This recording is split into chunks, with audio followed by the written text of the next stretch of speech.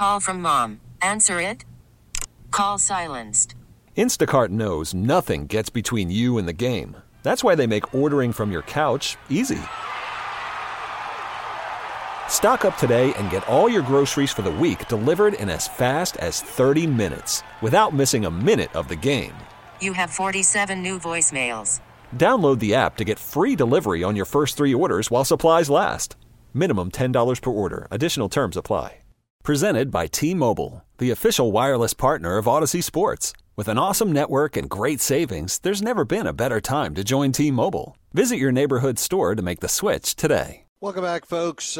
We have been committed to highlight not only individuals, 501c3 organizations working within the construct of the NOLA Coalition, many of whom have been around for years, have been doing great quality work.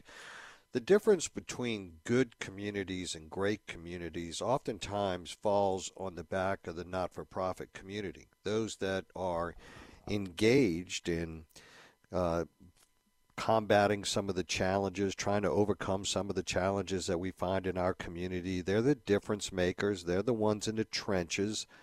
And I have a lot of respect for each and every one of them. And we've been the beneficiary of being able to share the story of a whole bunch, and we'll continue to do this through 2024 as well. It's something that I'm totally committed to and I believe in because oftentimes, myself included, we get bogged down in the negative, and a lot of times it's hard to see the silver lining. It's hard to see the sun. It's hard to see the spotlight of so much incredible human interaction and conduct that goes on in our community, and it's overlooked in many cases.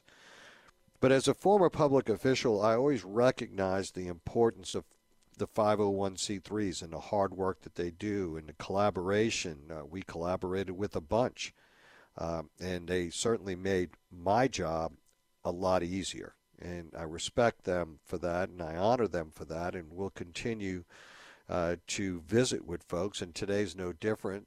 We have Gina Brown, founder of the Gina Brown Foundation, joining us. Gina, welcome to the show. Hello, how are you today? I am doing fine, Gina. Thank you so much for joining us today. Tell us a little bit about the Gina Brown Foundation. Well, we were established in 2021. We're a newbie in the nonprofit organization game right now, but it basically came about with stuff I've already been doing in the community, and that's just connecting, cultivating, and supporting creative arts in the community. And it really became prevalent during COVID because, of course, we were all on pause. The world was on pause. That's one way of putting it. Yes. And so what I never had time to do, I found myself having the time now to finally go ahead and do. And we were, a lot of my musician friends and cohorts that I've worked with, we were doing stuff like, having porch parties or just playing music outside. And I'm currently on 102.3 WHIV FM every Wednesday, and I was doing my show live from my backyard, and the kids would come around, and from that we created activity pods for them, creating activities so when they got offline from doing their online studies, they had somewhere else to go to kind of just do some creative activities. We did arts and crafts, we played games, we did music. A couple of my, like I said, musician friends would come by. They taught them how to play drums, keys, singing. So it was something that was really birthed during that time.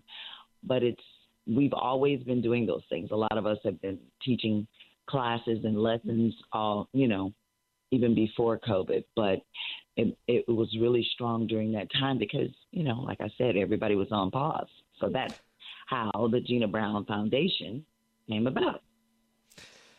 You know, what I really love about the story is that sometimes we try to make things too complex, and we kind of walk right past the simplicity of offering up things and engaging in certain activities for kids within a neighborhood or otherwise.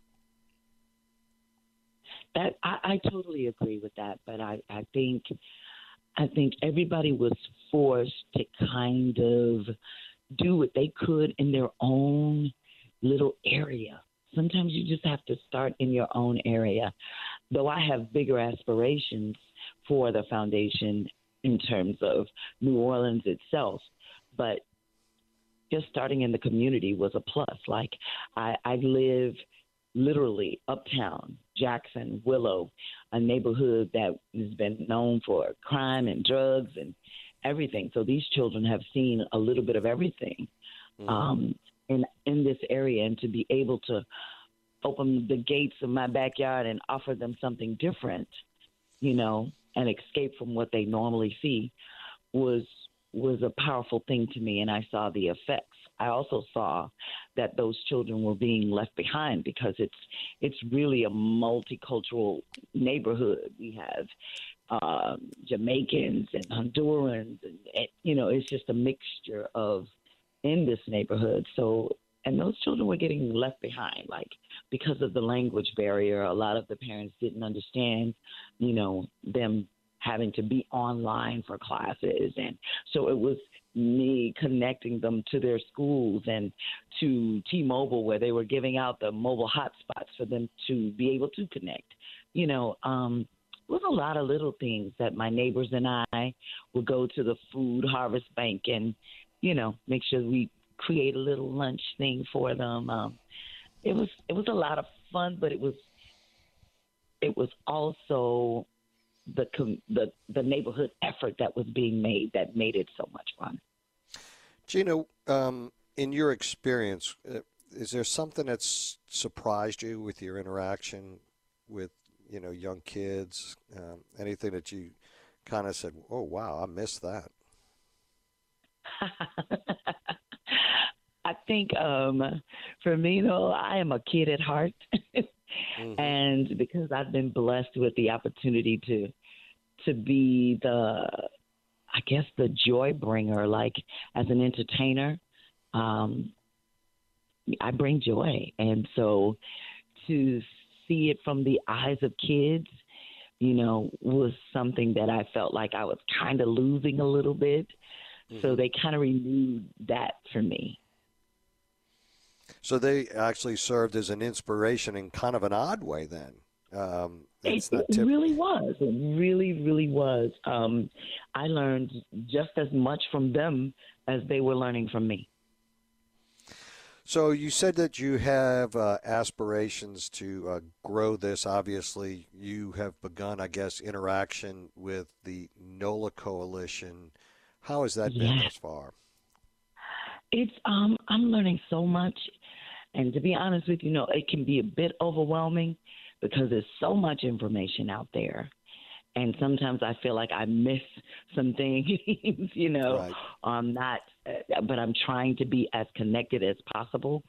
I've been a radio announcer for over 30 years, and part of what we do is just like you.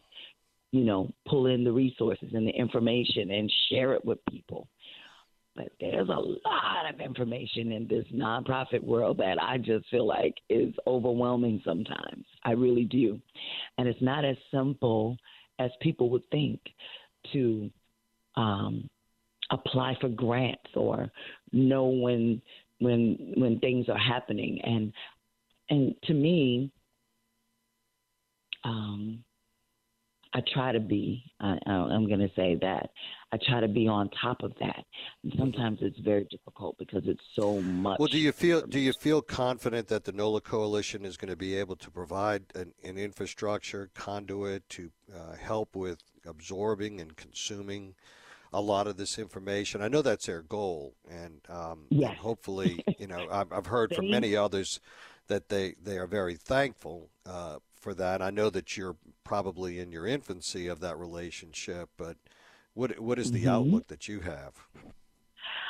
Based on the information that I've been receiving thus far, I do feel like there are better connection than what I've gotten just from word of mouth. Though I've gotten some things from the banks, Fidelity banks. I've gotten things from other people who are in the nonprofit world, grant writers, and it's just, I think Newell Coalition has a better structure of what I need, and you know what I mean? And it's easier for me to get to them and ask the questions and get them answered quicker than going through this flood of information that's being emailed to me. So what's next? What's next for you? I know that Go ahead. Well, I've been, like I said, it's a lot of what I've always been doing. I've been doing artist development with other artists in the city, helping them to create their platforms and understand how to market and produce themselves, brand themselves, teaching them how to produce their own shows, because the industry has changed for us. Though we're the capital of entertainment in terms of when you come to New Orleans, that's what people come for. But there's a little bit more to the musician life for us in New Orleans than just Bourbon Street or Frenchman. Right.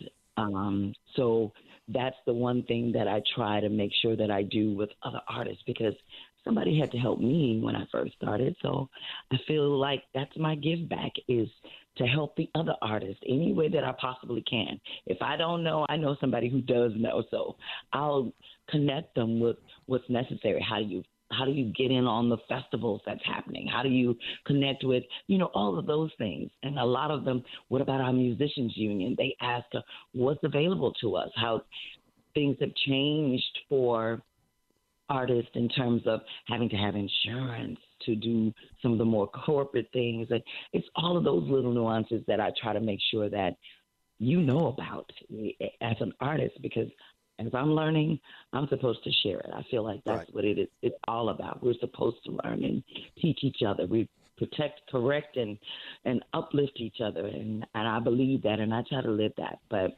the biggest thing for me is connecting with other nonprofit organizations who service children in any capacity, whether it's health and wellness, arts and crafts, audiovisual, any way that I can, because I think we can do something greater and bigger together than just me by myself, Right. No doubt at all. Well, best of luck to you in your endeavor. Best of luck in developing the relationship with NOLA Coalition. I'm a big believer in it, and I've talked to a lot of groups, that have really been able to leverage that relationship to grow, to provide more services. Obviously, you have access to a lot of great people that can provide a lot of great guidance to young kids, young adults that want to break into the music industry, the cultural arts industry, or otherwise, and that's incredibly important, as we well know, to the city of New Orleans. So thank you so much for joining us, Gina Brown, founder of the Gina Brown Foundation. Have a great week. You do the same on purpose. Thank you, ma'am. We will be right back. Stay with us. This episode is brought to you by Progressive Insurance. Whether you love true crime or comedy, celebrity interviews or news, you call the shots on what's in your podcast queue. And guess what? Now you can call them on your auto insurance too, with the Name Your Price tool from Progressive. It works just the way it sounds. You tell Progressive how much you want to pay for car insurance, and they'll show you coverage options that fit your budget. Get your quote today at Progressive.com to join the over 28 million drivers who trust Progressive. Progressive Casualty Insurance Company and Affiliates. Price and coverage match limited by state law. Okay, picture this. It's Friday afternoon when a thought hits you. I can spend another weekend doing the same old whatever, or I can hop into my all-new Hyundai Santa Fe and hit the road. With available H-Track all-wheel drive and 3-row seating, my whole family can head deep into the wild. Conquer the weekend in the all-new Hyundai Santa Fe. Visit HyundaiUSA.com or call 562-314-4603 for more details. Hyundai, there's joy in every journey. T-Mobile has invested billions to light up America's largest 5G network, from big cities to small towns, including right here in yours. And great coverage is just the beginning. Right now, families and small businesses can save up to 20% versus AT&T and Verizon when they switch. Visit your local T-Mobile store today.